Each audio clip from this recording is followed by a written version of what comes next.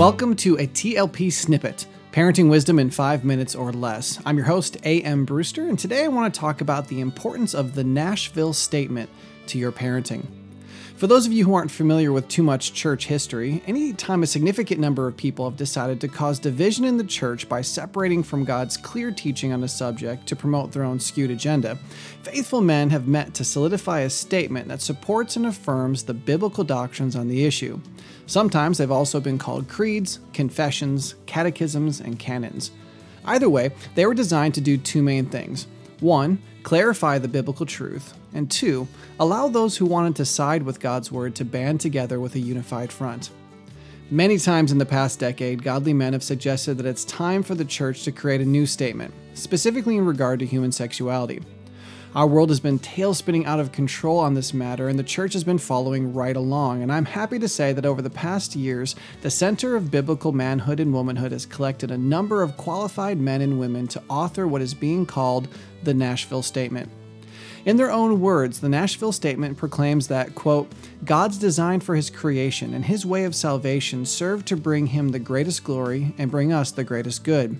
God's good plan provides us with the greatest freedom. Jesus said he came that we might have life and have it in overflowing measure. He is for us and not against us. Therefore, in the hope of serving Christ's church and witnessing publicly to the good purposes of God for human sexuality revealed in Christian scripture, we offer the following affirmations and denials, unquote. The statement then deals with the topics of gender, marriage, homosexuality, fornication, adultery, and other sexually related content. It's made up of 14 articles that faithfully affirm a biblical truth and deny the contemporary notions and behaviors that reject that truth.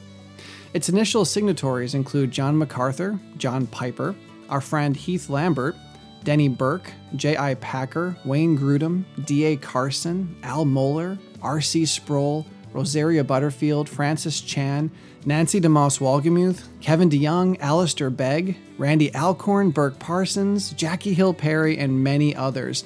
The point is, in me reading off all those names, is that this collection of believers represents faithful stewards of God's word, people who can be trusted to know God's truth on the subject and can clearly and lovingly communicate that truth. I've also signed the statement, and everyone here at Truth Love Parent fully supports everything the document says. We highly encourage you to read the Nashville Statement, and we'll include a link to it in the description of this episode. But I also want to share with you how important this document can be to your parenting. The Nashville Statement covers the 14 most misunderstood concepts of human sexuality in the world today, but it does so from a biblical foundation. Now, we've already discussed on this show the importance of you being the first and most prolific voice in your children's ears on the matter of biblical sexuality, but many of us still struggle knowing what to cover and how to say it. Well, number one, the Nashville Statement provides an outline that you can discuss with your children as you parent them to a right understanding of biblical sexuality. It can help you not leave anything out. 2, since it covers the major issues the world is trying to shove down your children's throats at this very minute, it's extremely timely and exceptionally relevant. And 3, the statement covers these issues with brevity, honesty, and love. It may have 14 articles, but it's a very quick read. If you use this statement with your children, it will provide a very easy example of the tone with which to cover the material and the ultimate purposes God wants to communicate to us. My friends, I cannot encourage you enough to read this statement, sign this statement, and use this statement as a springboard for discussing biblical sexuality with your children. Thank you very much to Denny Burke and the other authors. We praise God for using you to be a shining light and flavorful salt in this world.